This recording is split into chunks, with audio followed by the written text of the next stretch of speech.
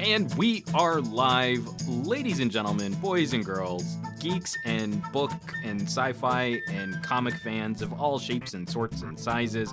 Welcome to another Geek Book Club, the club where geeks books read. And I'm joined, as always, I of course am Juan Carlos Bagnell at Some Gadget Guy on the Twitters and the internets. Of course, joined by my lovely and talented co-host, Mr. Andrew Wallace at Fat Produce on Twitter. How's it going this evening? Greetings. Good. It's going pretty good. Just, boy, I'm just all I've got aliens on the mind right now. Aliens on the mind. Well, I was gonna say, I mean, it sounds like you've got a bad case of Sophons messing up your mics. Yes, So. yes, it does. The Trisolarans are actively sabotaging my internet, all of my computer equipment. Trying to take us down, trying to halt that progress. Yeah. For some reason, this Sophon's named Murphy. I don't really know why. But, Murphy the Sophon is that? But yeah. Okay. So yeah. All right. It's going good. I'm just giving the heads up because Google Hangouts seems to be infected by Trisolarans. And if we have any wackiness, it took us a couple extra minutes to get our stream started tonight. But again, I know I've got good stuff to record audio and video, and I know you've got good stuff to record audio and video, so I kind of feel like it's Google's fault. Blaming the Google. Yeah, don't worry. We don't worry. We got it covered. We got a great show for you guys tonight. This one we're actually both really lit up about. Again, into our second year of book reviews and book commentary, revisiting a series that took me by surprise. It is a book that I absolutely adored. And it's part of a trilogy, and so now we're going to read book 2. I guess in 2019 we'll read book 3. We hold to this pattern.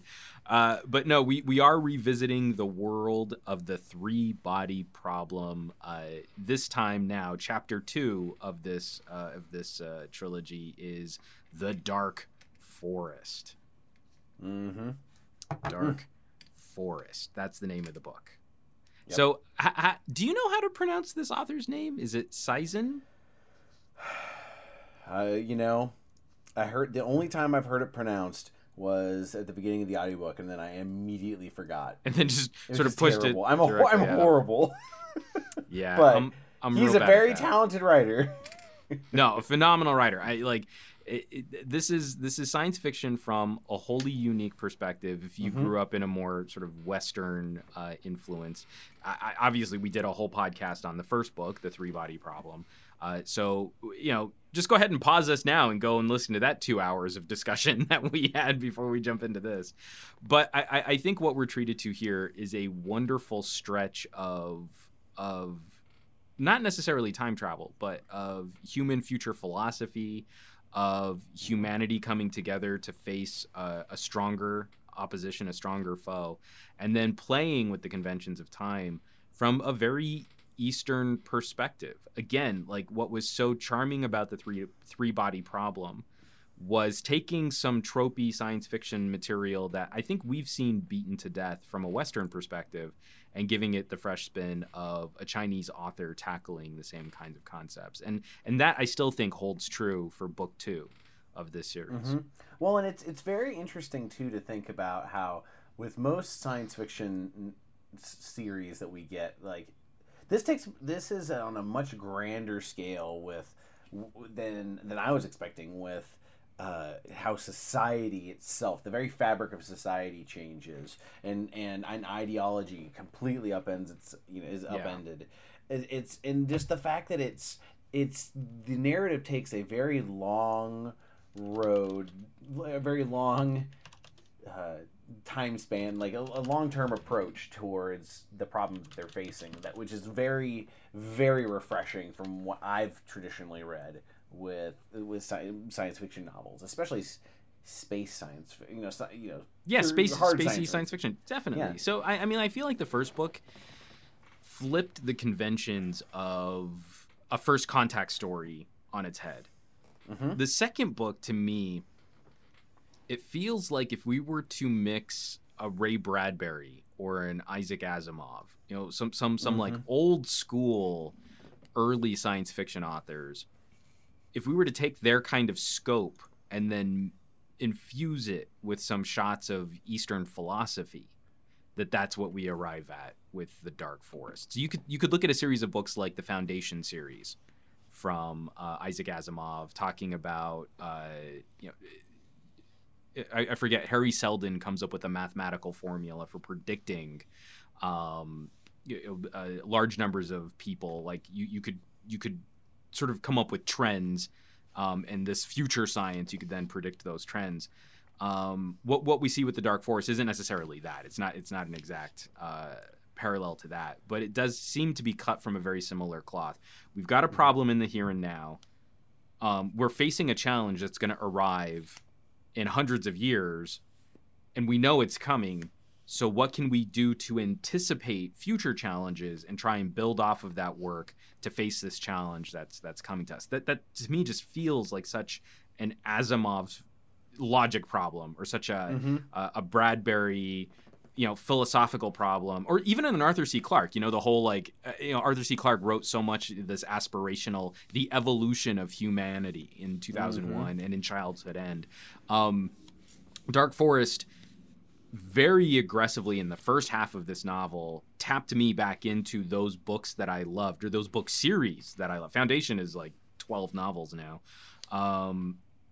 But that you invest in that time to get a payoff far in the future. Even when you're a fan reading the books, like you look 12 books ahead, that's a payoff far in the future of where you're reading right now. Mm-hmm. Well, and initially with the concept of this book, so essentially the Trisolarans, which are the antagonistic alien force that's coming towards Earth, they're going to get here. They're going to arrive in 400 years. So Earth has a time limit with this, with this time limit in mind, I did not expect to be. It was more of a.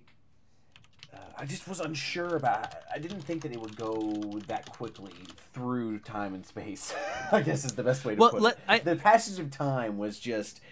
I did not expect they could do that in 3 books. With that amount of but. Well, no. So I think it's worth sort of just taking a pause and kind of recapping briefly let's recap very briefly what took us 2 hours to discuss the first time we talked about a book in the series. So the 3-body problem is an amazing achievement in science fiction storytelling, not just for how novel the storytelling is, again, coming from an Eastern author, but that the translation is so beautiful. And that's definitely something I think we need to dig into, because the first book, The 3-Body Problem, I've already forgotten his name, and the book's covered, and now I can't see who did the translation on the 3-Body Problem. I got you covered. It is a very distinct difference. Host. It's Luke No, I'm sorry. Here. Let me pull it up. Because I can't remember. This is terrible podcasting. But yeah, there were very different styles and how these books felt very different. Ken Liu. Okay. Ken Liu. Okay. Yes. Ken Liu is an incredible science fiction author in his own right, bringing elements of Eastern perspective into short science fiction stories that just absolutely punch me in the gut emotionally every time I sit down to read. It's like reading his short stories is akin to watching Black Mirror. Like I can't just binge. I need recovery time in between each one of his stories. I need to take a step away. Now Dark Forest has a different translator, and like I said, we're gonna touch on that. But the 3-Body Problem tells the story of Earth's first contact with an alien species approximately 4.5 light years away from us, and that they are trying to reach out and communicate with humanity, because they are early in the book, The 3-Body Problem, they're trying to solve this 3-body problem. It's a planet that is surrounded by 3 different suns, and because of the gravitational forces, this is actually something you can look up. It's sort of a trick of physics. that this is a completely unpredictable, chaotic relationship. These three stars orbiting, or this planet that orbits three small stars. And so the Trisolarans, discover that there's a life-sustaining planet in our solar system, and it's 4.5 light years away. And what ensues is communication back and forth between Trisolarans and a faction of humanity that is starting to treat these aliens as if they were gods. They become this sort of death cult, and they try and empower the Trisolarans to come here and basically wipe us out. That they're going to be more deserving of a stable environment than we are. So the book ends with the Trisolarans on their way, knowing that it's going to take hundreds of years for them to finally arrive here. And at the same time, the Trisolarans have manipulated what happens here on Earth so that our ability to progress, to improve in the fields of physics and research and science has been halted. So there's a brick wall that we're going to approach in terms of improving our technology, and we know that aliens are on their way to basically wipe us out and take over our planet. And that's where Three Body Problem ends, and it introduces us into the political ramifications of this knowledge, what we're going to do about it, and then time starts very fluidly being manipulated by the author in this book too, as we traverse a very broad swath of human future history. This is probably the most grand scale science fiction novel that I've ever read, really. And it's refreshing how comprehensive it is, but it's also interesting how the book changes genres. It changes genres several times, which I liked. Like the beginning, I really did like the kind of spy intrigue that you had. Where so we should probably introduce some of the characters, and I am horrendous. Yeah, like I can these characters' names. I'm.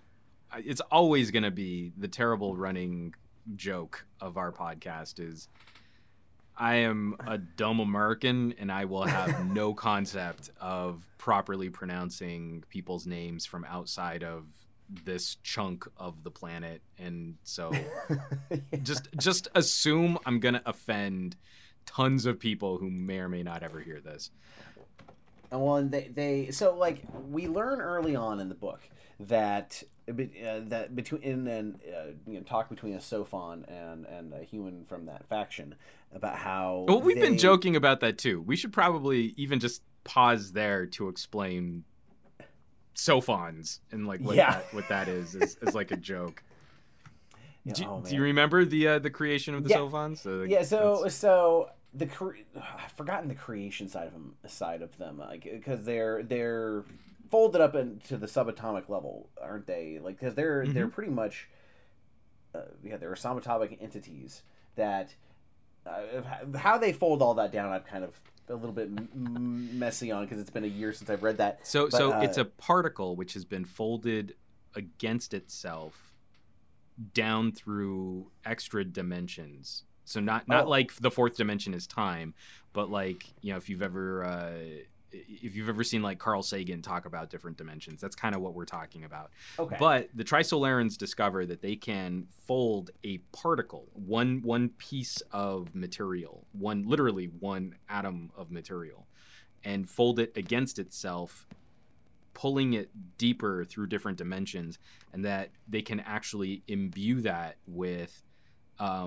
sort of a functional intelligence. This is some of the magic of the Three Body Problem, right? Science fiction always has its own flavor of magic. Sophons become the magic of this storytelling and sort of the philosophical.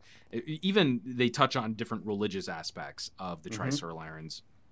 But they've discovered that by pulling this particle through different dimensions, they can't travel interstellar distances instantaneously, but their Sophons can cover intradimensionally or extra-dimensionally. I forget exactly how they phrased it. But essentially, while the Trisolaran fleet is going to take hundreds of years to reach Earth, they can send these particles, these Sophons, and they can monitor through the Sophon. So it's like a real-time camera feed. It's kind of like subspace in Star Trek.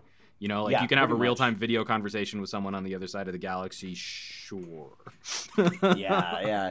It's really interesting because they send them and they interfere with like you were saying, like interfere with the particle accelerators. So it's nice how this book shows how over the space of time we get to see how we develop technologically everywhere except for that, you know, the summit, you know, with quantum mechanics. And it's very interesting seeing the choices that characters have to make that basically determine the path of humanity through a space of 200 years at this spaces.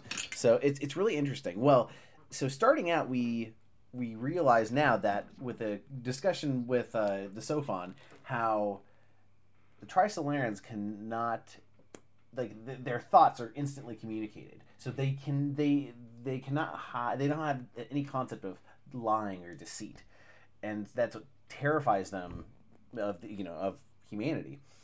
And it's really interesting because they ended up bringing everyone together, and they have what are called wall facers, who the idea is they have their own plan set up that only they know until the actual battle's going to hit. Which it's four people.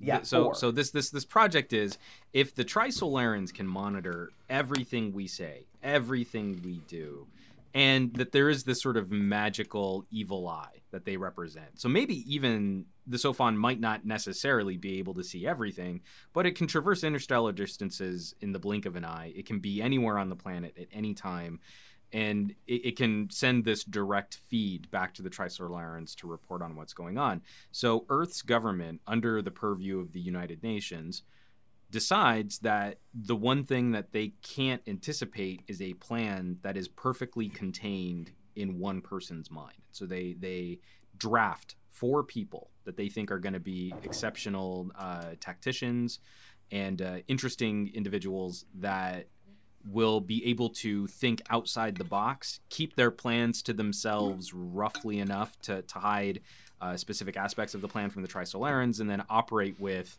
basically an unlimited budget, total impunity. They're kind of above the law when this project starts.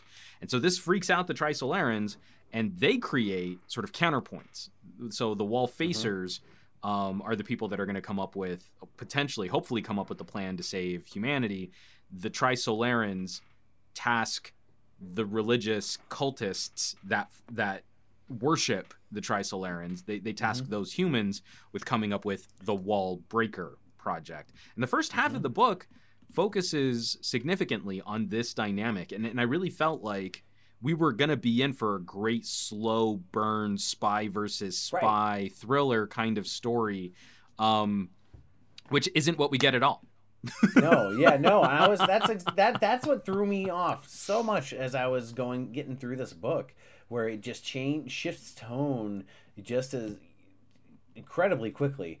But I mean, because we were talking about this before we jumped on the show. We were trying to pin down roughly where we feel the story just completely pulls the rug out from under you. I do feel like it's about 45 to 50% of the way into the book where it becomes a very different book. It goes off the rails for me at Mind Control. So that's even farther. So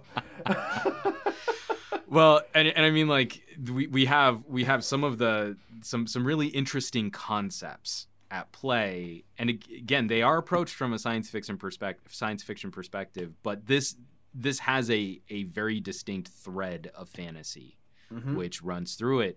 I think this for me, before we actually sort of like detail individual plot moments and then maybe get into spoiler territory, I think this is where I had some difficulties with this book in the translation. From moving from Ken Liu in the 3-Body Problem to Joel Martinson. Joel Martinson had some big shoes to fill. Yes. After having read Ken Liu's writing, and I feel Joel Martinson's approach to this translation is just more practical, whereas Ken Liu really tries to bring a Western reader along for the ride of the perspective of Eastern philosophy.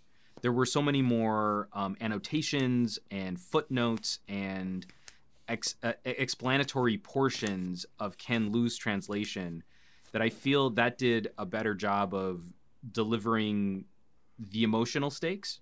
You know, that surrounding context helps tremendously in informing why a matter of honor would be important, or why losing face in a situation would have been critical to these individuals, to these players, to these government officials, to these scientists.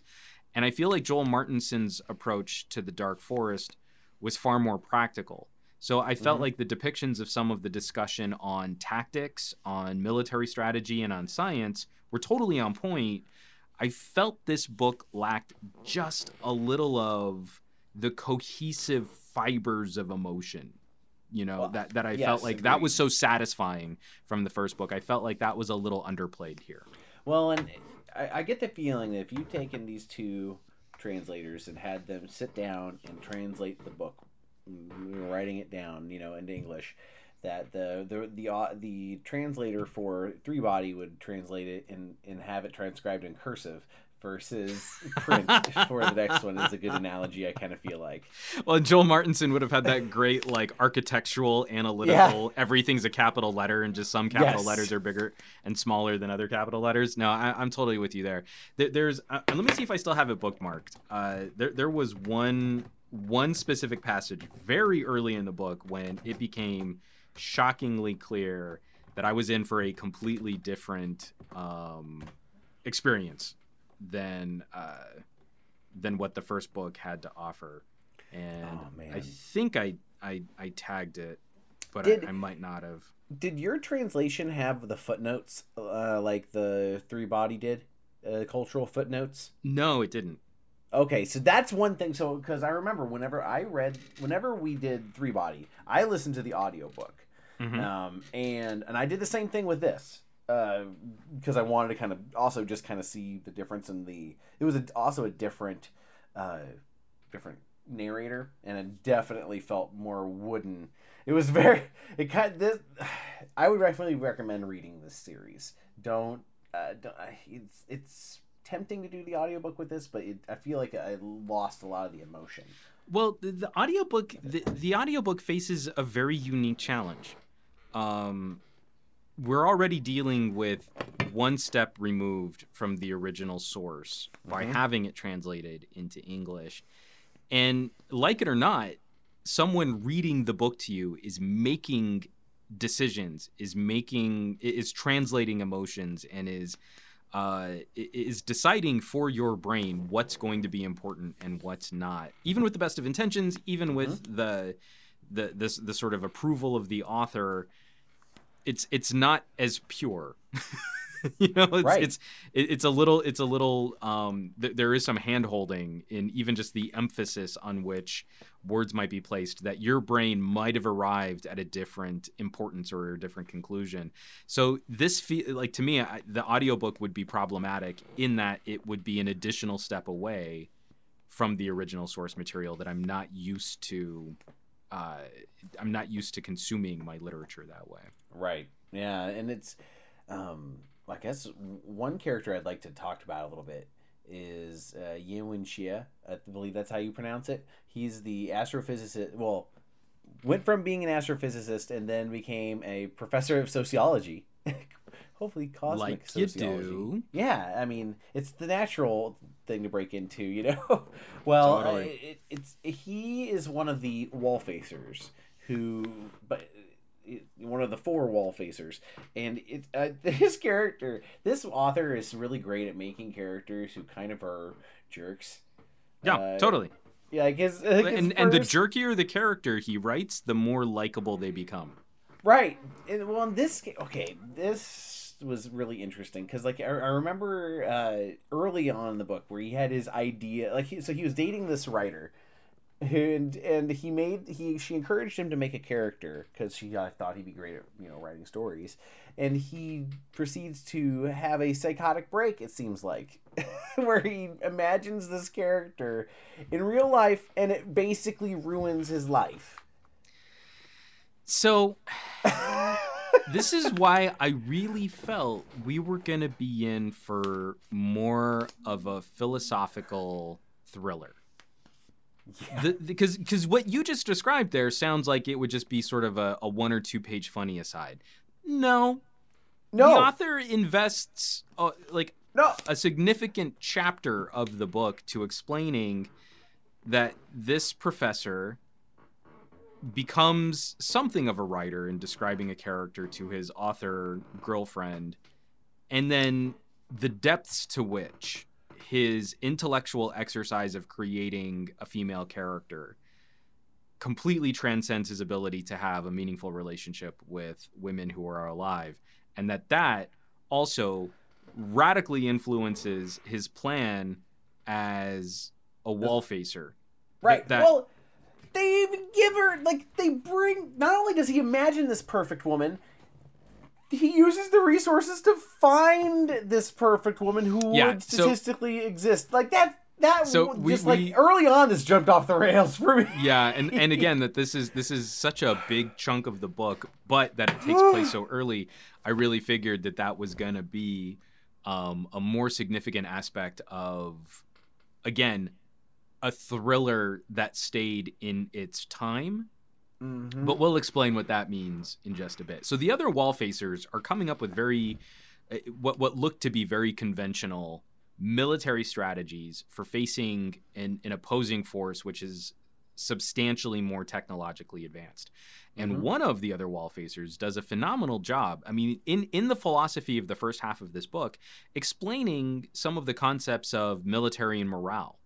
I really thought that those passages of the book were extremely successful in talking about sort of the psychological aspects of warfare, facing a stronger opponent, being outnumbered or outgunned, and then what do you do to try and instill a sense of camaraderie, a sense of partnership, a sense of brotherhood or sisterhood, and not letting defeatism overly influence decision makings in the military. So far, I mean, there's even this one brilliant showdown between a number of generals and one of the wall facers and a strategist saying, well, I believe that this general has given up hope. Yeah. And the general stands up and says, yeah, I should probably go. I know. I was not expecting. Plus, also, this is a character that was introduced earlier in the book.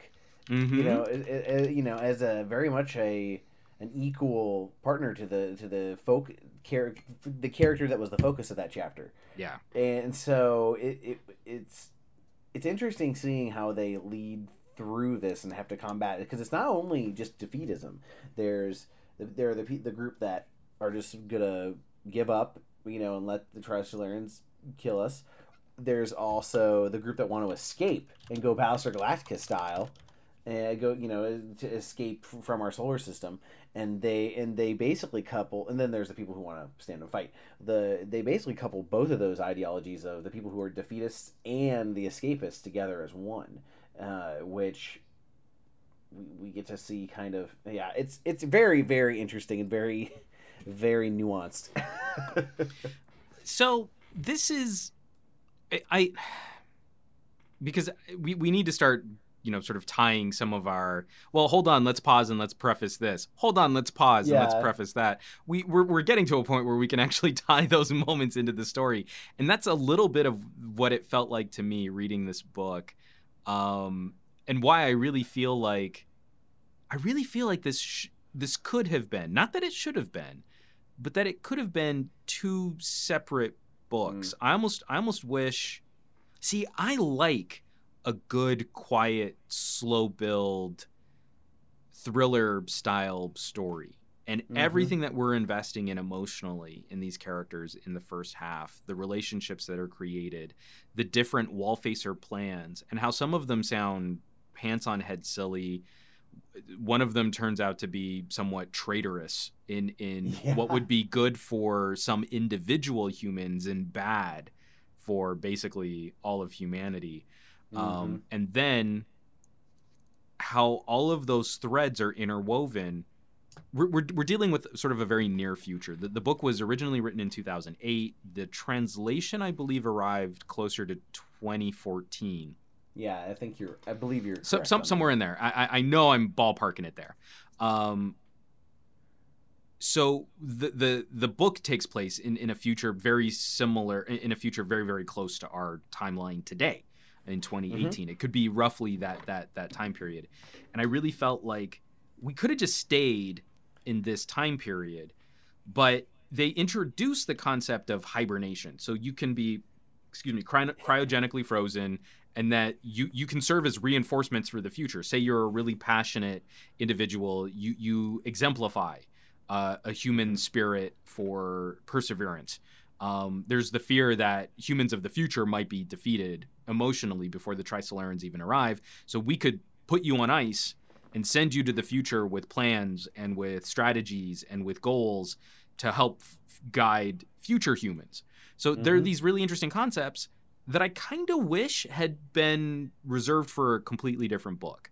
I really feel like we could have spent the emotional currency. Like we build up this emotional currency with all of the characters of today's time period, and then we could have just cashed that check in for this story in this time period and had another book, turn this from a trilogy into a quartet, a third book that dealt with the time travel-y ramifications of this kind of story. Well, I feel like there are two ways that they could have done this. They could have done this the way you're suggesting and splitting it into a couple of different books, or if they wanted to continue to have it just in the one book, I feel like they should have had a little bit more of a paced approach to jumps. So instead of jumping 100 years in the future suddenly, how about jumping? Well, they did jump like 10 years, but jump like 20 years and then maybe another 40 years and then another 20 years. Kind of like spreading it out a little bit might have helped, I think, if they wanted to keep it to one novel. Maybe. I kind of feel like there's a beautiful point about halfway through this book where one of our main characters finally is put on ice because of the plan that he's created. We're not going to see the effects of for over a century. So it doesn't make sense for him to just die if we want him to be a valuable strategist. And so I think like we could have created. I'm totally armchair quarterbacking here because the book is phenomenal. I'm not trying to say like this is a problem. This is like a criticism I often have of like movies. Like you should have taken Ender's Game and made it 3 movies, not just 1. But I feel like there could have been a conclusion to his storyline that would have been completely satisfying, completely built up, completely contained in this time period, in the initial time period, and left off as a cliffhanger. Yeah, that now he's going on ice because again, I'm totally cribbing this. It's not like I'm so creative or anything. I'm totally stealing this from the Foundation stories. Isaac Asimov, where from one book to the next, we could be talking about a difference of hundreds of years of human civilization changing throughout the galaxy. And it's okay because you've told the contained part of that story. Then the next important part happens in 150 years, right? So to me, again, that's why I keep pointing to that as the classic science fiction inspiration for a story like Dark Forest. But there's also something really bold about the fact that basically we start with, if we're going to make the comparison, this is such a cheap shot at this book, and I don't mean it to sound as snarky as I do, but the first half of this book is 2001: A Space Odyssey, and the second half of this book is 2010, 2061, and 3001, all in the same amount of time as the first half of the book. Yeah, that's a big problem I have with. So they jump forward 200 years, and it felt, since we didn't have so much time to develop this, all of the people from 200 years from the future felt two-dimensional to me. They kind of felt like, it felt very analogous to like the Dark Millennial stereotype, where it's kind of like the same sort of feelings evoked, and they're kind of dehumanized almost a little bit to a certain extent. They feel less human than the people who are from the future, at least the way that it was translated and the way it felt to me and the way it was presented a little bit. And I think they would have benefited by having a little bit more time to draw out the culture of the 2 centuries later, essentially.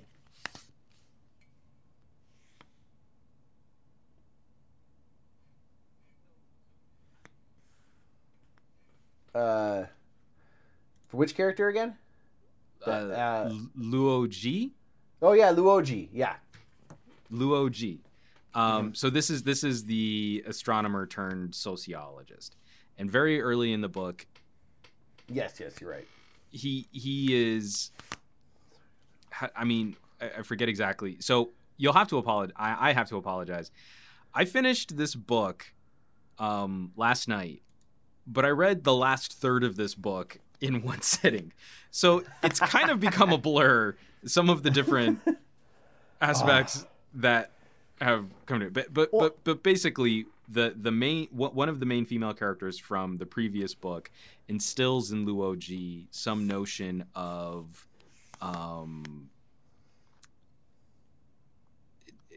like an axiom of the universe, a cosmic sociology, rules that could that could help us understand the fundamental relationships of cosmological events and objects. Again, there's a little bit of the Harry Seldon, futurology science woo in that. Right. And so Luo Ji becomes a very critical figure to the Trisolarans, because the Trisolarans are so much more advanced than we are that they are already starting to understand and incorporate those axioms into their technology. And that's what they're trying to prevent us from discovering. That's what they're trying to prevent us from doing. So this first half of the book deals a lot with Luo Ji's emotional journey, because it's through his emotional understanding of these axioms that we as the reader will start to understand some hope for the future of humanity. But the course that we take to get there is very convoluted through his descriptions of creating imaginary fictional women, using the resources of the Wallfacer Project to find a woman that matches his fictional description. And then build his dream home to escape reality in. Like it, and the thing that made me so mad about that was that those characters were, in the end, or just her character was designed to be a damsel in distress, essentially, that's it. And they serve solely as his purpose for them leveraging him. This is. Don't you feel like this is one of those elements lacking in Martinson's translation? Is she was a fictional idea in his mind. She is only a small plot motivator when she's discovered to be a real woman. She's essentially not. She's no more real in the flesh than when she was just a piece of his imagination. And I feel like this is one of those instances where Ken Liu I think would have delivered the emotion of that better. Whereas Joel Martinson delivers, well, we found the lady, and now the next important part of the book is where he works on this project.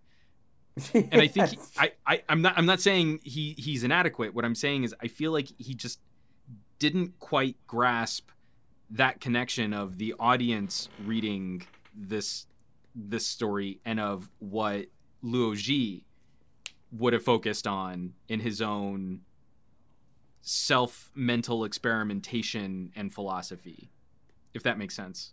Yeah, it's man. So I want to read this passage because this to me is emblematic of Joel Martinson's writing style, how it's practical, but it's not romantic. And I feel like there's a romantic element missing.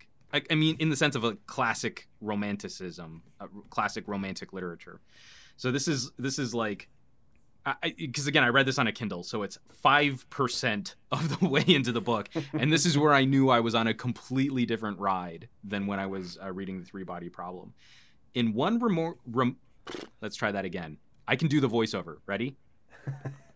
In one remote corner of the vast sea of information on the internet, there was a remote corner, and in a remote corner of that remote corner, and then in a remote corner of a remote corner of a remote corner of that remote corner, that is, in the very depths of the most remote corner of all, a virtual world came back to life.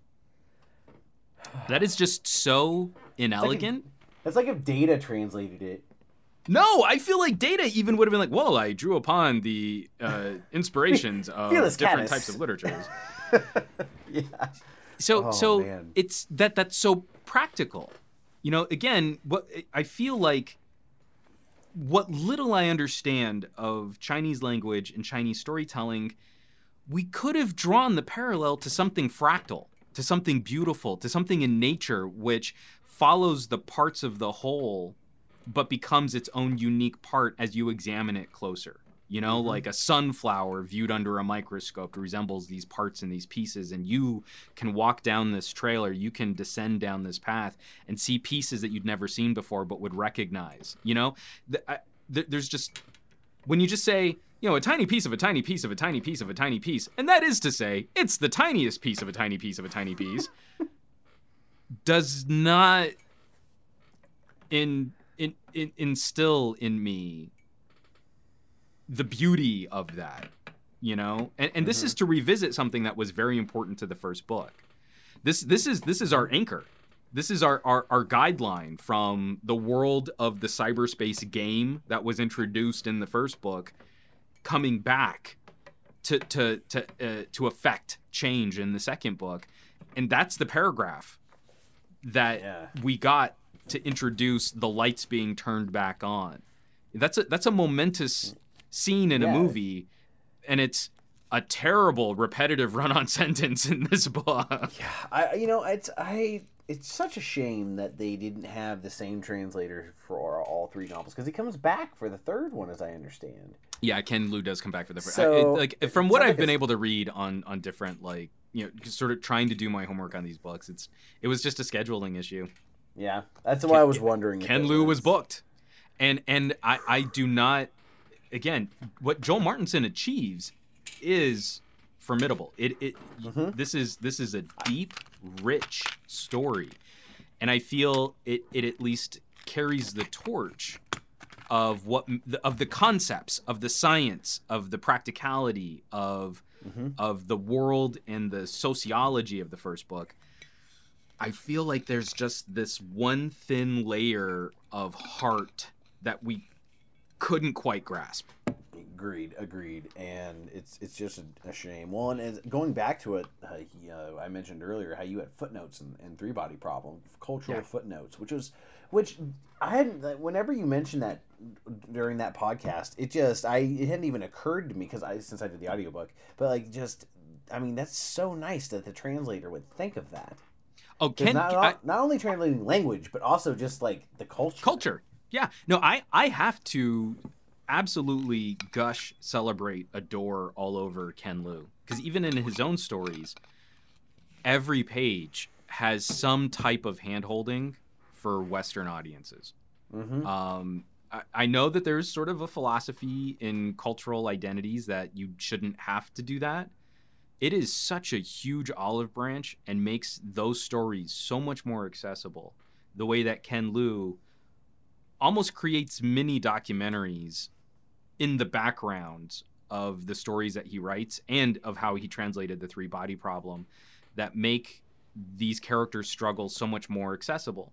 And when it's easier on every page to get a closer idea, a closer feeling of what it is that they're dealing with, or the historical context of certain political situations, things that we take for granted when we write from a Western perspective. Like I'm pretty well versed on European and North American history. You don't need to spell that stuff out for me. You don't need to show me Uncle Ben dying again for me to know where Spider-Man comes from.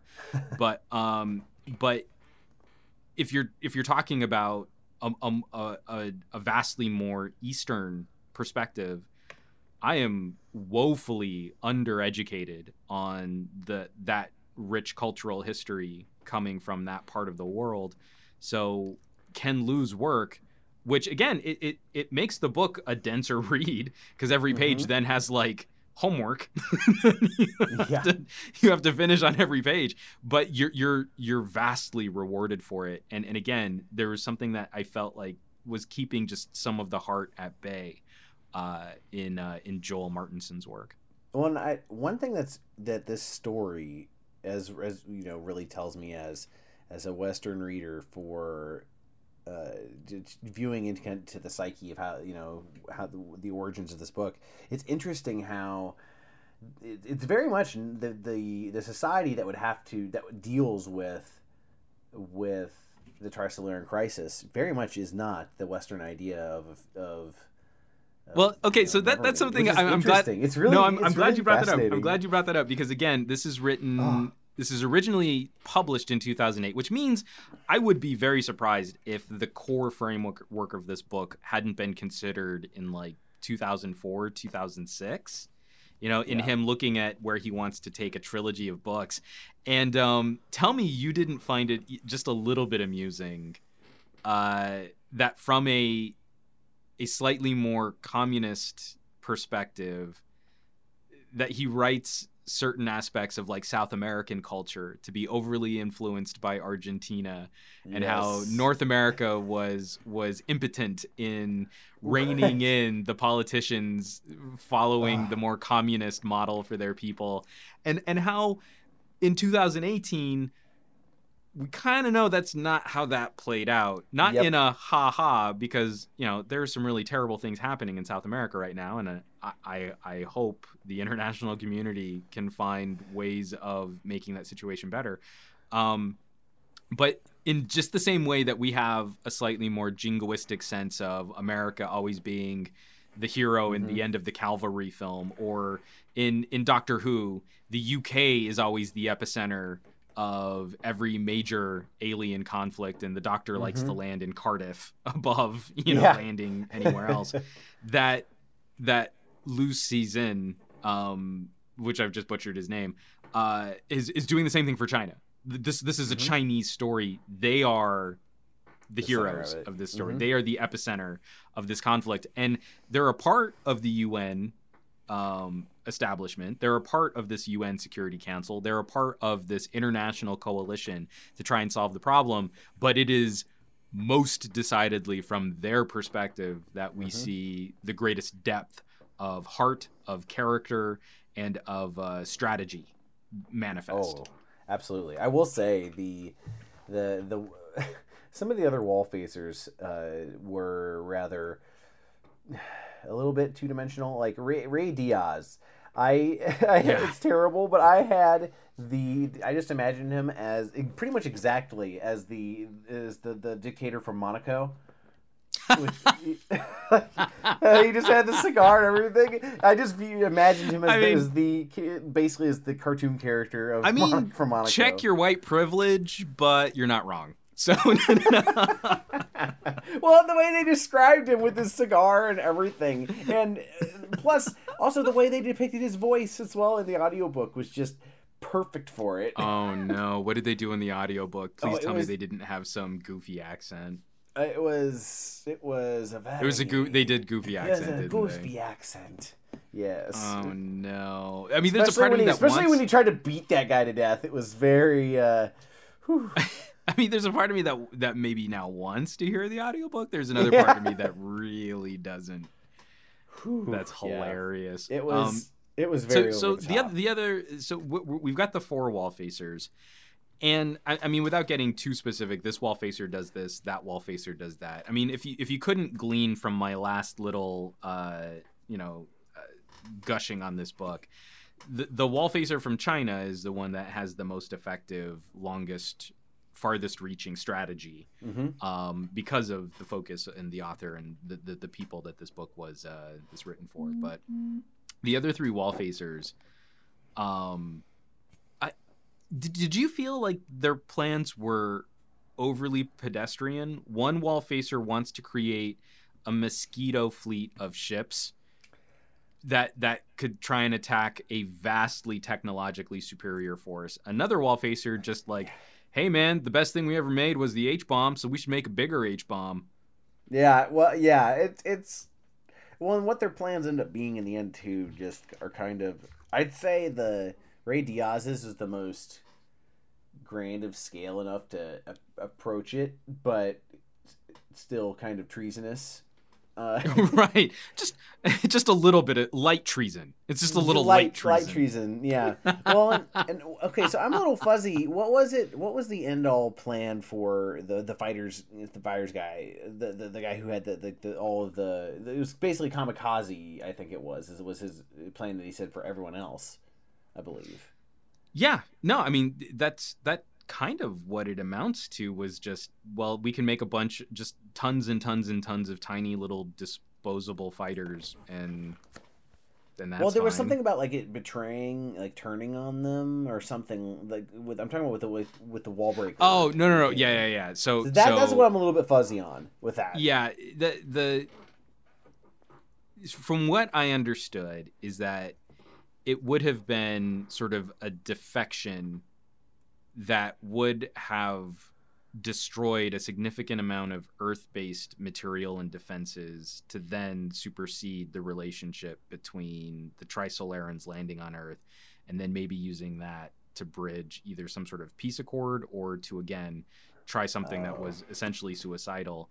And that his plan sort of hinged on this not very well explained notion of humans attacking humans for the betterment of humanity. Yeah. You know, like, we can't save all of us, so we'll kill most of us, and then some of us will still be okay. Which then, once that's sort of detailed and disclosed, he's basically sort of he's basically outed for what is essentially a treasonous or an humanitarian standpoint. For how convoluted his plan was, I was kind of glad he killed himself. Like, he's a fictional character, so I can, Well, but that's to me, it's like maybe one of the failings from the actual source material. This I don't believe is necessarily the fault of the translator. I think there are some concepts, like when we're trying to describe that, neither of us got a very good sense of how was this guy really betraying humanity. What was the conflict? And I don't feel like that was detailed as elegantly as it could have been. But I also think that comes back to the original source, the original writings here, that if you make the other wall facers' plans too simple, the audience is already a step ahead of, well, that's a dumb idea. Why would you invest so much time, money, and effort into that? That doesn't sound like it would ever work. And the conceit is, well, the wall facers are keeping some part of their plan secret, so you'll never know exactly what their plan is. But then two of the wall facers are essentially, their plan is totally on the surface. They share their plan with everybody, and their plans are terrible. One of them turns out to be like, yeah, that was my plan, but I was also planning on killing a whole bunch of humans too. And the other one was like, planning on basically destroy humanity. Yeah.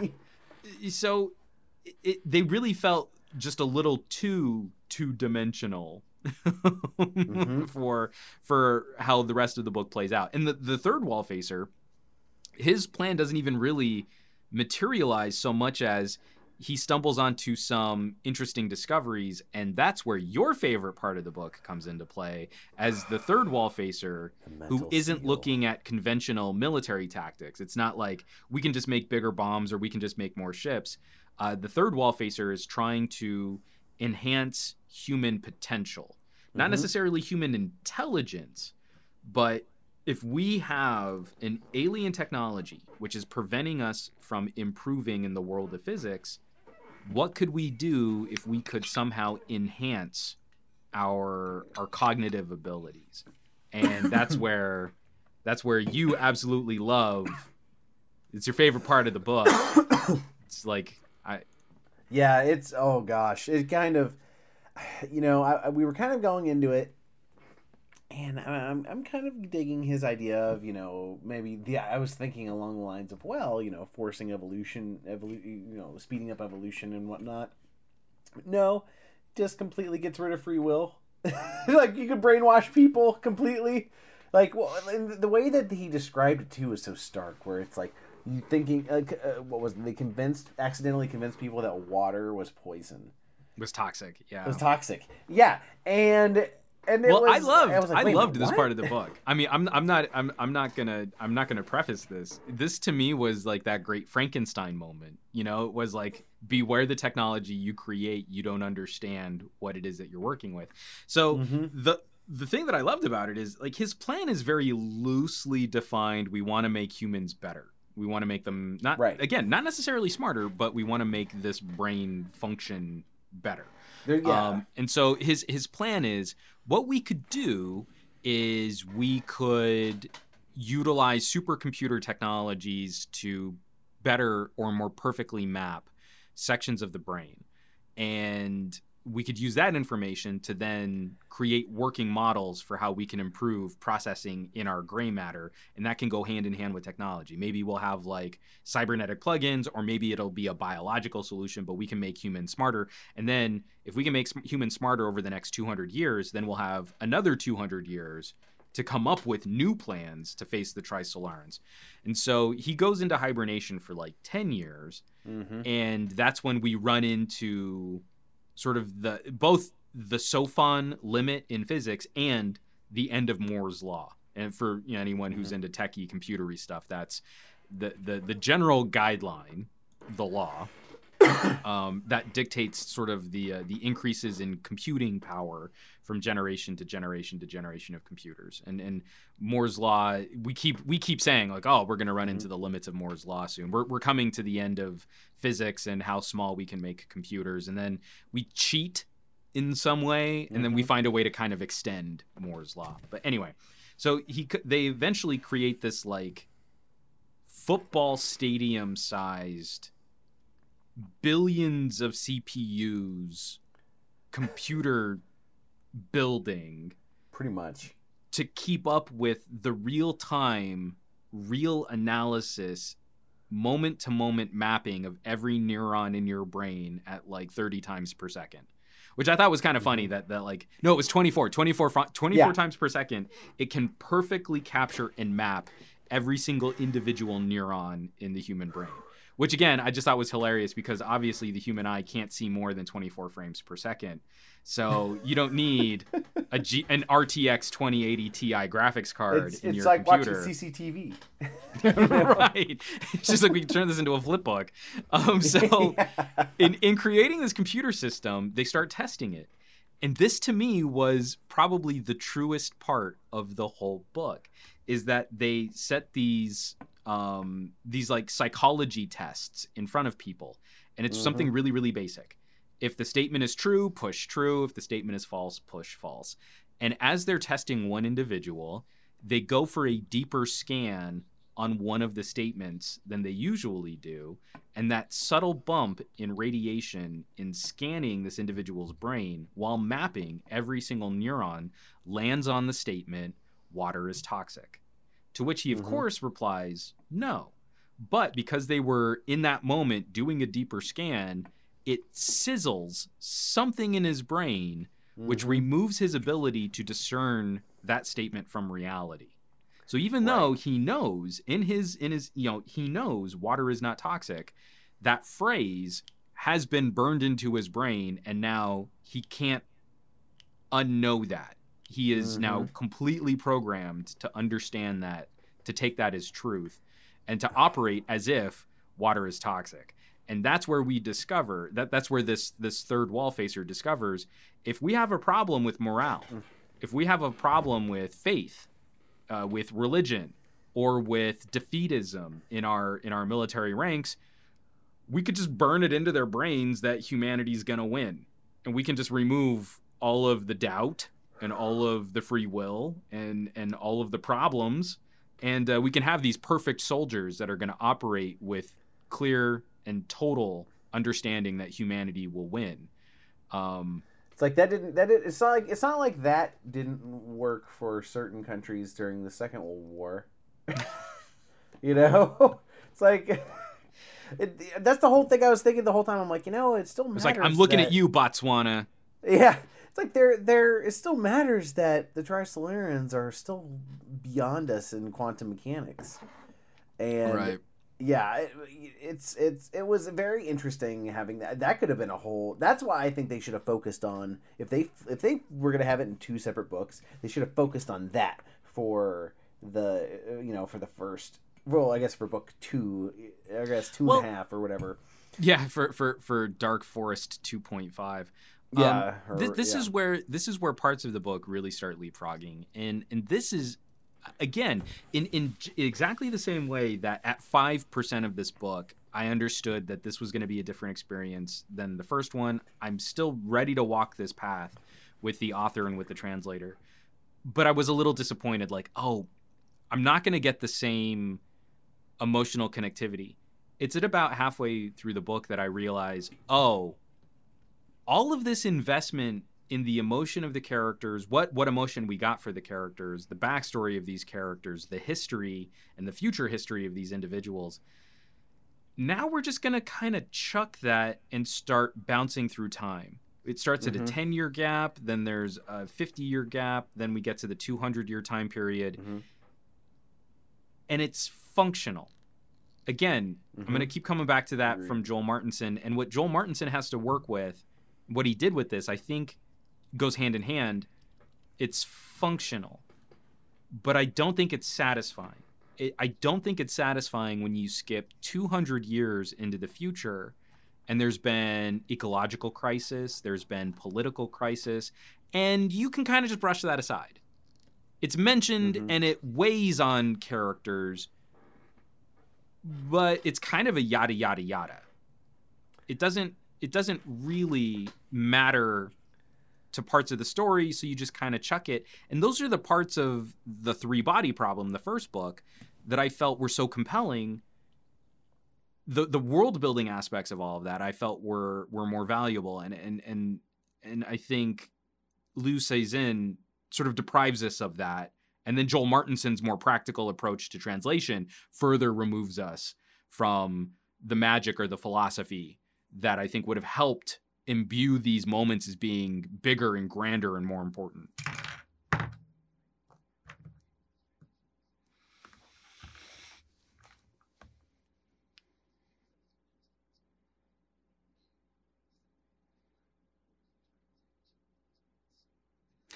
Well, but doesn't that make sense, though? Because the first half of the book it is more emotion, relationship, and philosophy. It's trying to set the stage for something, but the second half of the book runs with a more classic hard science fiction, spaceships and laser battles, rubber forehead prosthetics, and Klingon. That you have a more practical translator. That more practical element shows through.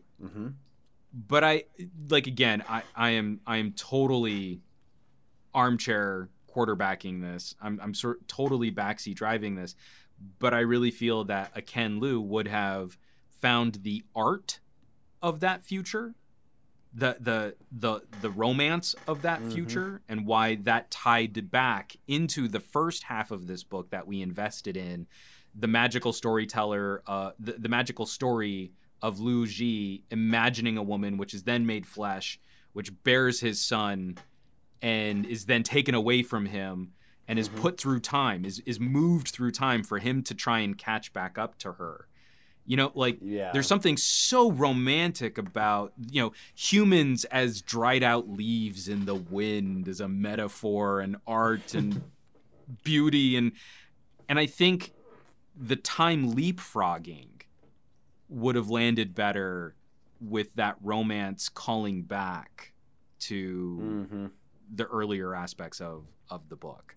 And that I feel like they just didn't gel. I think that's why both of us feel like we kind of got 2.5 books in one. It's because it's such a deliberate approach to each section of the story and each time period of the story. They don't call back to each other, and they don't really call forward. So the beginning of the book doesn't really call to the future, and the future doesn't really call back to the past. And I feel like there's a notion of Eastern philosophy in being complete like that. Right. Well, of finding the circle in your history and your future. Well, and speaking of that, the one I've forgotten this character. He was the Chinese naval officer that we follow, and how they were constructing a battleship, or was it a battleship? Oh, do you mean carrier? Beihai? Yeah, Beihai. Yeah, and how they were constructing this ship that they were going to launch, and they ended up getting canceled, because of Space Force and whatnot. And he eventually. So first of all, real quick, did you cringe a little bit when they started talking about Space Force, just with what's going on in our current politics and our current administration? Yep, Barry knows. I the entire time, all I was thinking was just a little bit. So I translated. I was like, Starfleet. Starfleet. Yeah, because I'm just like, no. I'm not gonna be able to get through just reading Space Force. Yeah. Okay, sorry, but you were saying that was a terrible joke to sidetrack. No, it was perfect. Well, it was so fitting that he, of course, he ends up commanding the ship that they were wanting to build in the first place, and then he sacrificed and he murdered to be able to get to that future. And wasn't it fitting that it was because so what happens is the Trisolaran probe, the Trisolarans end up launching some probes and they are able to tell because they're able to see the ships. Well, they don't see the ships themselves; they see the matter that they're flying through, they're traveling through, scattering, and they analyze the pattern. Well, there were these probes that they sent at faster velocities to get to Earth before the 400 years is up. And so we get back to the wall facers. I guess the Luoji wakes up, and the wall facers are pretty much not taken seriously anymore. Well, and they have this fleet. This society now is just convinced that they're going to just swat them. That they beat the Trisolarans. They've become pretty complacent in their technology. And they have their fleet go to meet up with this probe that they assume is going to deliver terms of surrender for some reason, and it just proceeds to with precision destroy them within I forgot how they described it. Like it was within 20 seconds, like an entire. Oh yeah, I mean it's something that we've built for hundreds of years to meet this opposing force, and it's taken apart like nothing. Like we were gnats to an industrial sized bug zapper. Right. And isn't it fitting? So a smattering of ships end up going in some opposite directions out of the solar system because basically they're just like, screw it, we're out. And isn't it fitting that what's that the officer's name again that I've Beihai. Zhang Beihai. Right. Isn't it so fitting that because it turns out they have to kill some people and take all of their supplies to be able to survive the trip. So it's two ships that two ships with two crews, but between the two ships they only really have resources. It was 4 ships? Well, so there were 2 groups. There were 2 ships that went off into one direction, and then a group of 4 or 5 that were chasing Beihai going out the other side. Oh no! Okay. Sorry, we're yeah. Right. And so this drama is happening in both sides, basically. Both directions, right? Yes. And Beihai's ship it's so fitting that it's called the Natural Selection. Because eventually it gets him killed. They're about to do this, in his moments of hesitation of taking out the other ship's crews so that they can save the rest of them, gets him killed because they decide to do it first. Which is it's insane. It's brutal. It makes me think of those earlier times with what was it in the Battlestar Galactica miniseries? They have to leave all those people behind. Yeah. Well, I mean, to me, it was little hints of the dark side of the Dark Knight. There were the 2 fairies. Yes. You got to push the button. If they push the button before you can blow them up before they blow you up. Right. And you're like, okay, well, the movie obviously aspires to the higher notions of being a human on this planet. Dark Force doesn't. Nope, not at all. Dark Force people get dead. Yep. Yeah. Oh my gosh, it's brutal and it's interesting too because I'm interested to see if they pick up those threads. Because who knows how grand a scale that this is going to end up being, because I haven't looked yet at its Death's End is the final book, and who knows, they might even, I bet you, I'm calling it right now, having not seen a single thing about this 3rd book, that it is going to be it's going to span 1,000 years this time. Okay. Maybe. All right. No. I'm most likely wrong, but I feel like there's every potential for that, or even longer. At some point, it kind of becomes immaterial how far apart the different, like we could have a book that spans to the heat death of the universe, Yes. Considering what large leaps in the cognitive storytelling and the cognitive fabric of the story that we take with this book, we could extrapolate that out, to factors of 1 billion with another book, because time travel is immaterial. People can hibernate, or different consciousnesses can be incorporated into particles which can traverse interstellar distances, or use different aspects of Trisolaran technology to move us through space and time in very novel ways. But again, I do really appreciate. I mean, just to kind of wrap up our final, get in spoiler territory now in Luo Ji's storyline. In our time period, as he's unraveling these thoughts that the Trisolarans consider so dangerous, these axioms, this cosmic sociology. His position as a wall facer is he's like the weakest of the 4 wall facers. He had the fewest amount of resources. He had the smallest budgets, and no one really took him seriously. The only reason why he was made a wall facer was because the Trisolarans actually tried to kill him, and he is the only person on the planet who the Trisolarans have actually tried to assassinate. And so, what he comes to understand are, again, these general cosmological rules. And so, following some of the technology of the first book, where we can use our star, the sun, to amplify broadcasts, to amplify signals. You kind of slingshot radio waves around our sun, and that can boost. You turn our solar system into a bigger antenna for sending out a signal.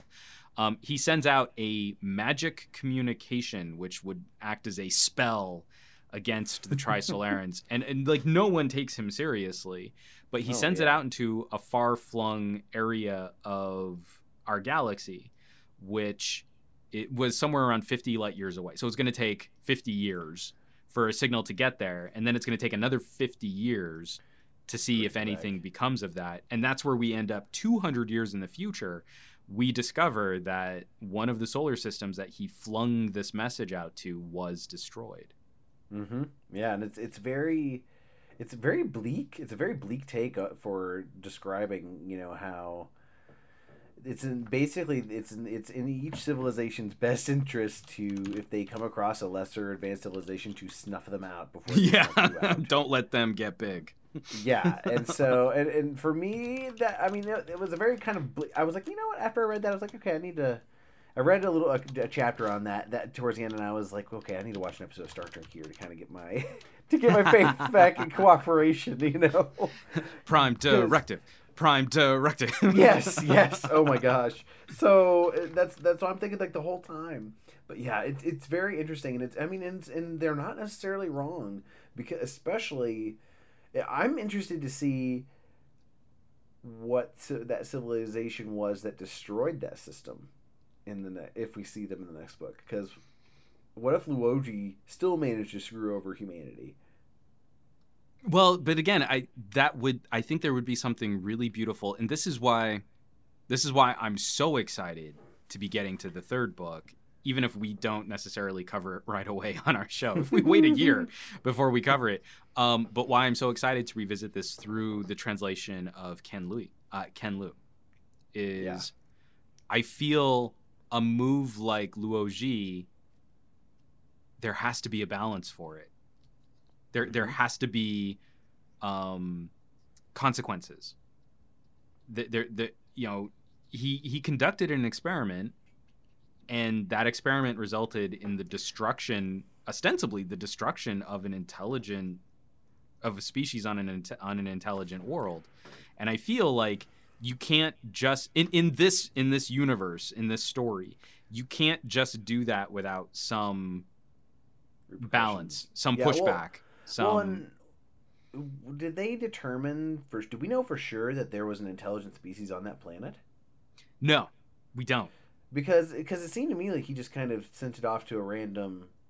He does explain that there were criteria, for when he was looking at worlds which could have potentially supported life, worlds with solar systems with certain types of planets in them and certain types of stars, and that it had to be far enough away. Like, he didn't want to just send this message out to Trisolaris because that was too close. Yes, I need my magic spell to be further out. But that was by Wallfacer design. He was sending out a signal that he was hoping someone else in our galaxy would pick up on. Right. And by doing that, he's real lucky that there was like that the species that went to that system weren't like, oh, there's no one here. Well, then we'll just go. Well, but I mean, it's like, and also just cosmologically lucky that anyone was listening. Yeah. Oh man, it really goes to show how misguided the original premise of that base was in the first book of the first nation state to come into contact with another alien species will be at a huge advantage.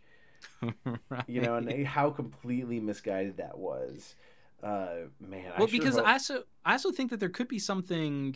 There could also be something interesting about a truly alien intelligence. I think it's one of the things that Star Trek takes for granted, and that the three-body problem also has to abbreviate or cheat on a little bit, is an alien intelligence that we can come to an understanding with. And I think this is something that, like, the concept of the buggers from Starship Troopers? No, not Starship Troopers. Ender's Game. Where it's a spacefaring insect-like hive mind of a society, but they become technologically advanced in a very sort of ant drone, bee drone kind of way. We wouldn't be able to relate to something like that.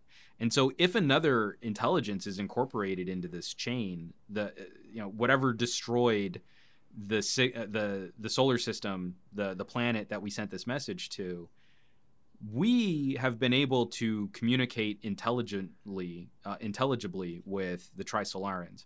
I think it would be very interesting to see from an Eastern philosophy, what is it like when we cannot reach that other intelligence? And maybe it's an intelligence that's far more advanced than we are, and that it wouldn't even be out of malice or out of, trying to acquire a finite resource or through some sort of pride or trophy hunting or something that we could understand. It could be an intelligence operating on a completely different level.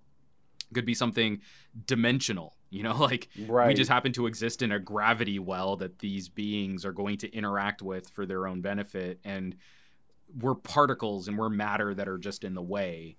And it's nothing personal, But we don't need to explain ourselves to tiny, insignificant gnats. Here's our bug zapper. That to me, I think would be the next rung up.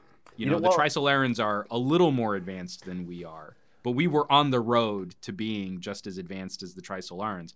What about an intelligence, or what about a culture or society, or a truly alien intelligence that we cannot relate to at all? Well, and it makes me think of this quote from the book that's very. I think that was held in my thoughts was yes, a remote corner of the internet, and in a remote corner of that remote corner was a remote corner, which was remoted and cornered. Well, and it was what business is it of yours if we destroy you? And it's very apt, and it was very much, I was, we were thinking that during when the fleet was destroyed, but also just thinking about like what happened, what species could say that to the Trisolarans? Yeah. Because it doesn't seem like the Trisolarans have the ability to outright destroy a planet. Well, and again, I that's where I say they're just close enough to us that we get to have that Star Trek cheat. We can have conversations through Sophons. You can have Trisolarans conspiring with religious zealot humans on Earth to affect change or to affect policy. That's a sci-fi cheat. That's convenient. It should be. Gosh, I don't even know what direction they're going to take this next book, because I know they're going to probably focus a lot on actual Trisolaran and human interaction. I'm really interested to see how that works on that sense, because what Luoji ends up doing. I don't want to give away the full. What do you think? Okay, so I will say this is the spoiler that won't completely wreck the end of the book, but Luoji creates an ultimatum that the Trisolarans have to respect at the end of the book. Mm-hmm. And we're still far enough away from the Trisolarans arriving here that this gambit pays off. And so how all of that goes down, I think, is still worth discovering, and it's still worth reading. I think it's actually a really wonderful way to kind of tie up the end of his character's journey in this story. But we can spoil that far so that you can make your next point. Yeah, no. I will say I'm really interested to see if we have. I really hope that they carry on the rugged cop from the first book who made the appearance in this book. I really hope Dashi. I hope he's in the third book, because he's the only character who's pretty much a constant in these books. So, which is one thing that threw me off too, is we had to basically acquaint ourselves and get to know a whole new set of characters again, which kind of I was a little bit about, but at least they got to have one of the best characters from the first. So I was glad to see Dashi, but he was vastly underutilized for being as ridiculously entertaining, just phenomenally entertaining as he was in the first book. And then for them to spend so much time celebrating the memory of what's her name, Wenji. Oh, Ye Wenji. She's this important matriarch of a historical figure in the first book, going through like 30 years of scientific exploration on Earth, and we mention her throughout the Dark Forest, but it's really just in passing, in remembrance, in let's go visit her gravesite and wax philosophical about the nature of history and humanity. And she's also at the very beginning too, because she's the person who tells Luoji to go into cosmic sociology. So in a way, she kind of saves humanity too. After having doomed it. Doomed it, yes. See, I mean, just listen to how you describe that, though. Like, again, a really balanced and nuanced, there's a ramification that wasn't explored in the first book, that she is the one who's responsible for attracting the Trisolarans to us, and she had such a tragic moment in her childhood that informed her decision to help an alien species potentially wipe out humanity. That was an interesting character dynamic, and that what you just described, I think, could have made for an interesting, explored companion piece throughout the Dark Forest. Agreed. But it literally is like 3 sentences in the beginning of this book, and then a part of a chapter at the end as we remember the 3 sentences spoken at the beginning of the book. Yeah, you should check out this cosmic sociology thing. Is basically like all she says, and then she just disappears for 470 pages. Yeah, it's such a missed opportunity, and skipping out on a lot of those characters from the first book and not like caring more over as main characters was really a missed opportunity, in my opinion. Yes, I completely agree. I feel like we could have abbreviated some of the exposition of setup of the rising action. I feel we could have abbreviated some of the legwork to explaining character motivations. And especially with a character as rich as Dashi, who could have operated as more of a framework, as more of a structure. I really wanted Dashi to interact with all of the wall facers, because Right. the whole point of him in the first book is he's the bullshit detector. Right. And if the wall facers couldn't even fool Dashi, then what good are they? And I really felt like that was going to be part of the dynamic. Like, Luo Ji is totally abusing his position as a wall facer. He's building himself a beautiful home. He's using all of these government resources to find himself the perfect wife. He's not really doing anything to try and save humanity, but he's living fat off of the taxpayer's dollar. That would have been, to me, the interaction you have with a character like Dashi, is for him to come in with that cutting remark that absolutely reduces him to you know, a puddle of goo, because it's what he was so good at in the first novel. And he was just kind of almost like a garnish in this book. Right. Well, Really. they use him to kind of help introduce the hibernation thing, and this is something we were texting back and forth. I kind of feel even in this story, we've discovered an alien species. We've been having conversations outside of our solar system. We're working on like the pinnacle of technological exploration, and we're being halted by a technology that is akin to magic. I mean, this interdimensional particle folded upon itself, Sophon, you know, evil bug that can stop us from advancing in physics. Even with all of these things, I still feel that cryogenic hibernation would have been a bigger deal as a discovery. Like, it's totally just taken for granted. Oh yeah, we're just gonna hibernate you. Well, and it's not even just that. It's, we already have this technology. Yeah, we could just do that. Yeah, I mean, we're just gonna freeze and you. I'm like, wait a minute. When did that happen? Yeah, like, no. It was like, it would have been nice if they had that. It would have been nice if they had like maybe tied that in. And of course, this is, I bet you cryonics is kind of a, like, that fad was kind of, I don't know how much outside of the U.S. that fad was. Because, I mean, like, if they people are like, still kind of like wigging out about, oh yeah, I could freeze my head. Like, yeah, I know, that's exactly what I was thinking too. Was like the head freezing, and it's just like if they had tied that in a little bit, it just felt like a crutch. Well, I just felt like a narrative crutch. It felt like what would we have? I feel like we actually would have gained something. You know, like humanity has discovered how to cryogenically freeze and revive someone. Like that. That's an incredible accomplishment. Like that's magic right now. Well, and then there's no reason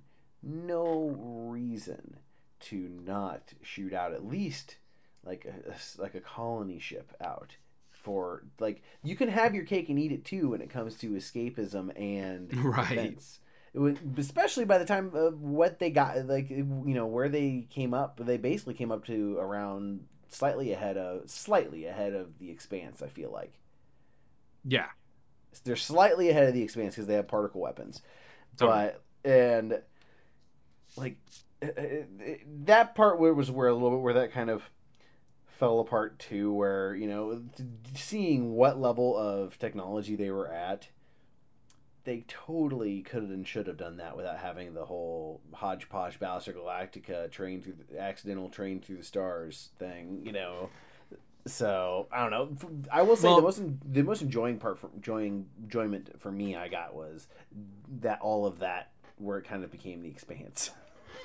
No, but again, that reads as a completely different book. It's wholly and totally successful in its own segment. That doesn't feel like it belongs with the first half of the book that we start with. We got a comment here from Gansey Tech Nerd. Oh yeah. Or laugh out loud. Wait, what about the dehydration of the Trisolarans made as a technology on her? Yeah, that. Oh, so, like, my gosh. That would have been so awesome. The Trisolarans, because they live in such an unstable climate, sometimes a star will be too close to their planet and it'll cook everything on the surface. Sometimes stars will be too far away and their planet will freeze. And this is why they're leaving their planet to come and use our planet instead, is because our planet is super stable. So it would be a much, much nicer place to live.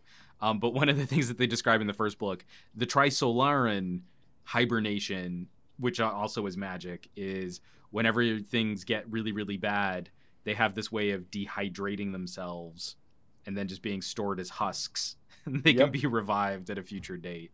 And you're like, again, there's an awesome corollary that humans have discovered a cryogenic freezing solution to exist to moving through time. But we're not the Trisolarans. I feel like that would have been like a bigger deal in the story, and like, oh yes, in between the first book that you read and this book, we've discovered this amazing ability to move you through time. You're going to be the first person, Dashi, to go and visit the future. And you're like, even that would have just given the moment a little bit more drama, because, you know, like, something could go wrong. We don't know if this is really foolproof. Will we ever see Dashi again?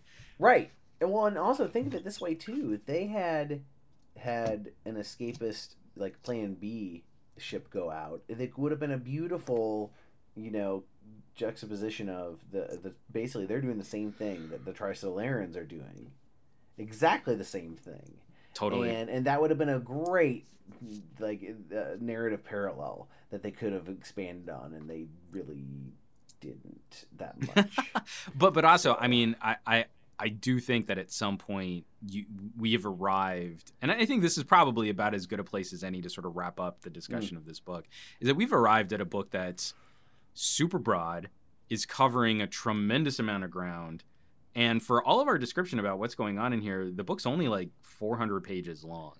So this is another really dense read, emotionally, from a character standpoint, in the way that Station 11, which we read a couple months back, manages to tell a more complete, more engaged, and more nuanced character story in 300 pages than Stephen King could tell with a similar story in The Stand with 1,300 pages.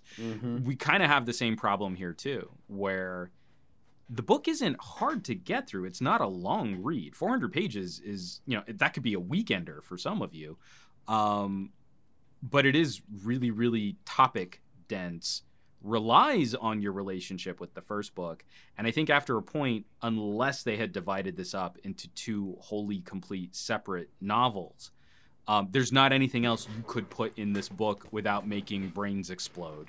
Like, it's already full. This book is full. yeah. And it's just, it was just so full and so dense that they should have.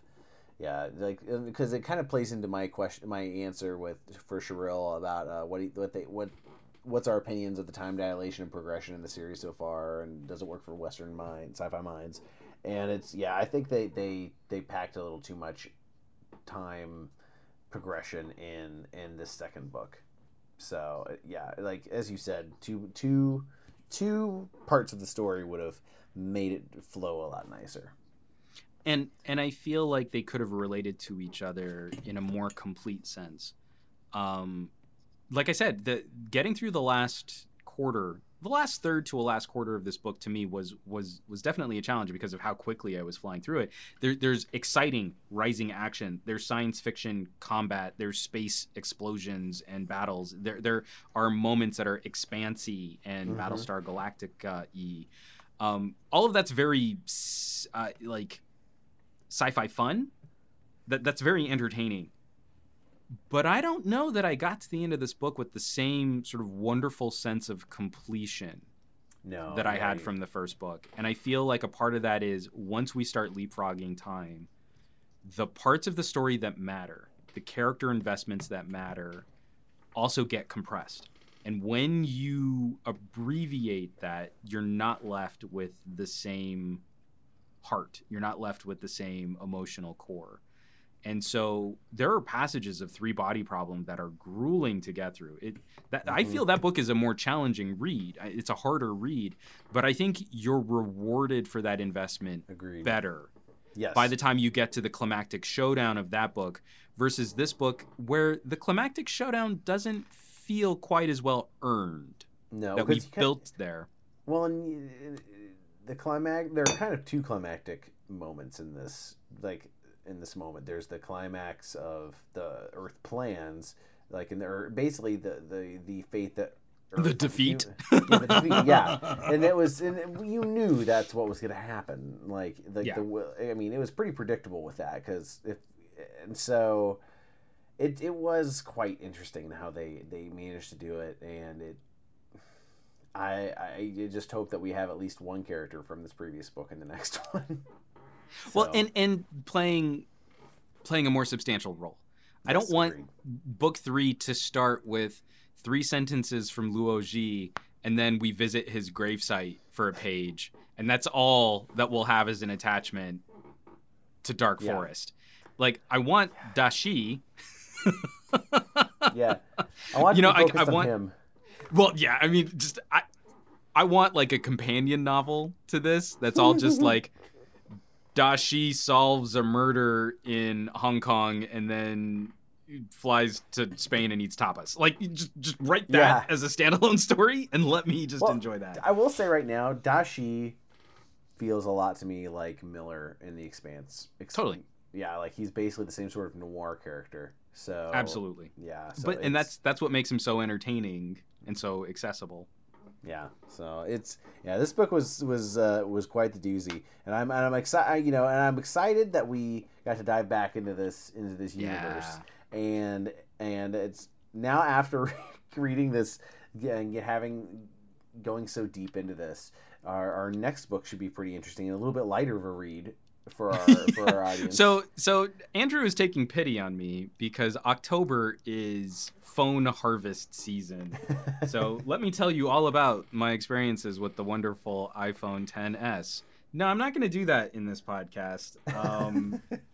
I have plenty of other podcasts where I'm gonna cover that stuff and lots of other videos on YouTube. But because I'm gonna be getting my ass handed to me, we're going to take something a little bit easier, a little bit lighter, and a little bit more. It's more of a popcorn read for the month of October. Andrew, do tell us, what book will we be reading in the month of October? We will be reading Star Wars: Heir to the Empire. Woo! Book 1. Yes, this is by Timothy Zahn, and this is the quintessential. Like what people of our generation, I feel like, wished that Star Wars post Jedi and Return of the Jedi had become, and choose to believe is canon despite current things that are happening. It is canon. You can't tell me it's not. Right, and it is what happened. Yes, and it's been a while since I've read this, and then we already covered a Star Trek novel, so we figured doing a good Star Wars novel would be great.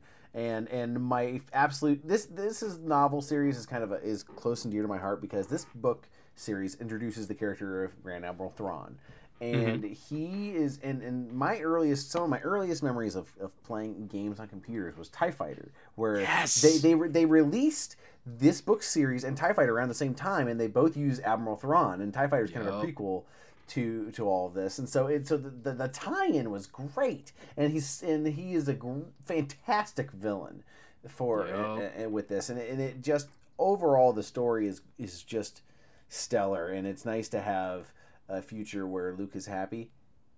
Not only that, because everything that you just said I have to wholeheartedly concur with, and just the fact that you brought it up made me desperately want to go out and buy a new flight stick and get TIE Fighter again. Hey, just so I could go through my TIE Defender missions. Oh heck yeah! Well, as I've told you, remember that one training mission where you have to fight like just never-ending squadrons of A-wings, and like the first time you face it, it's like the hardest thing ever, and then you get really good at your shield and weapon. Yeah, and then the beam weapon, because then you can you just lock them on with beam up and fire missile and then get away. And then move on to the next one. Yeah, and like, so it's interesting too. Like those games were the best. Like if you like Wing Commander and all those, like those are the first sci-fi flight sims that were more simmy, and how you can less arcadey and how you controlled it. Well, it's actually funny. There are people who still play those now, and actually there's a game called X-Wing vs TIE Fighter, which is a more advanced version of it that added multiplayer. And there's people I know who have modded the game and all of TIE Fighter's campaigns so that you can play online co-op. That's beautiful. It's awesome. Oh, that is so cool. It's so great. So I recommend you guys take it up and play it. Apparently these people are also working on a standalone X-Wing conversion. So X-Wing not as good. TIE Fighter agreed. was way better. Agreed. Oh yeah, agreed. Oh yeah. I mean, every part of that, the TIE Interceptor missions were fun. I never liked the TIE Bomber.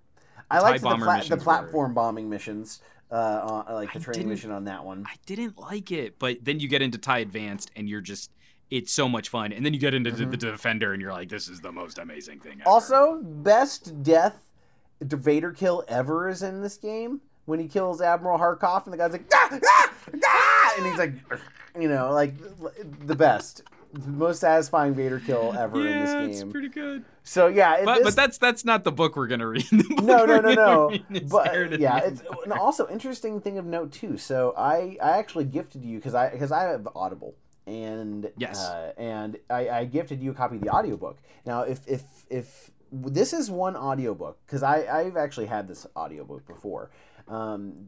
This audiobook and a lot of the Star Wars audiobooks are very unique because they actually will have music and some sound effects with it that accent it and aren't like just... That's cool. It becomes more of a radio drama.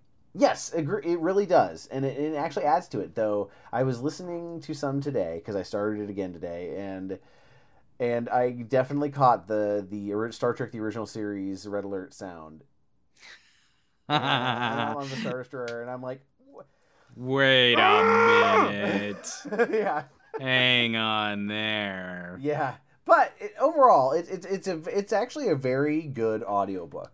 And this is one where I can wholeheartedly recommend it because the experience is different. This is gonna be my legit first time. I'm gonna, from soup to nuts, from beginning to end, I'm gonna do the audiobook instead of really the book. Nice. So I've got so many work events to tackle that like I'm gonna be in my car. I need something to listen to. Yeah. Gonna do the audiobook. It's really good. Like I think that's the one thing that you'll enjoy with this one is how much of a performance. Like I appreciate the performance and composition of it because it's more than just the writing too. You're having to get the actual. They're conveying the emotions, like you would from a film and a radio drama. So it's very nice for that, and it's very satisfying. Well, and also I feel like there's sort of a grounding. I feel like there's sort of an accessible thread to Star Wars, where it's okay. Like I don't need to come up with all of my own magic and interpretation because they started out as movies. Right. We all have the same source inspiration to lead into. It's not like my idea for what Star Wars music and sound effects and spaceship battles and characters should sound like because it's informed by a film. So I don't need to be so precious. Like again, I'd have a hard time, especially hearing some of the samples of the audiobook from 3 Body Problem in tone, in characterization, in delivery, in pacing, in performance. Everything about that audiobook feels wrong. Yep. To what was in my brain. I don't have the same concern over a Star Wars novel. Oh, I'm feeling like we're in much better hands here. Well, and they've mixed together all of the different John Williams scores for Star Wars into enough cuts that they can make it work for everything these days. So yeah, it's really nice. And speaking of Audible actually, and I'm not like sponsored by Audible or anything, but though we do have a link below. We do have an Audible link. I mean, we're technically in part sponsored by Audible. Right. Well, and one interesting. So, and I just actually I picked up an audiobook on there for September. It actually was an audiobook, and it's just really nifty. I didn't realize that they actually have courses. They'll have like a lecture series on there. Oh yeah. And we were talking about this earlier, and I picked up the history of ancient Egypt, and it's a 48-part lecture series that's 24 hours long, and it actually comes with a 172-page PDF course guide. And it was so surprisingly comprehensive, and that's one thing that I didn't even think about was just fantastic lecture series on Audible, and I recommend checking it out. Or even if they have some at your library, I'm sure that there are some available. Seek them out. Like it's really a fun way to learn. So yeah, that's because that was going to be the other one is if you're into checking out books from your local library, I can wholeheartedly recommend the Overdrive app, which will link up your library card with your local book repository, taxpayer-funded book repository system, and help you land ebooks. And sometimes they have a section for audiobooks too, right? Mm-hmm. Yep. Yeah. Yep, So you can hook all that up there. So while we would definitely appreciate the support on this podcast, if you were to click on some of those links and do business with a mega corporation like Amazon, we also really want to point out there are resources for you to get literature that won't cost you anything more than the time it takes to get your library card.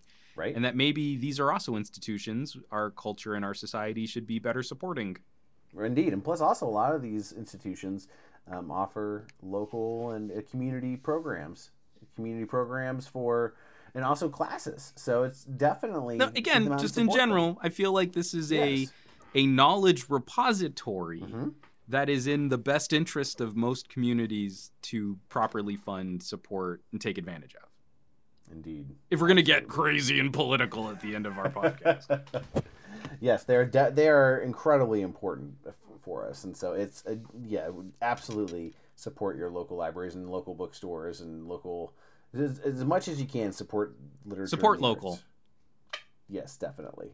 Support local. So I think that's the end of our podcast there. I want to thank everybody who joined the live chat. Gansey Tech Nerd, who was definitely commenting on some of the aspects of this novel. Sherelle Abdul Rahman. Should you care? Laura Fagan runs a great little YouTube channel. Dropped by for a little while. Aditya Anil, Jay Lowe. Some great familiar faces in there that I love getting to visit with you guys. Not talking about smartphones and technology, but talking about some fun literature. So next, for the month of October, technically next month's book, we might not be able to record next month's episode until the beginning of November. But the book for October is Heir to the Empire. Yes, our introduction to Admiral Thrawn, a Star Wars novel. Definitely go pick it up, buy it, check it out from your local library, acquire it through some means that we would appreciate that you stay legal. And we'll be back next month on another episode of the Geek Book Club. You can catch me on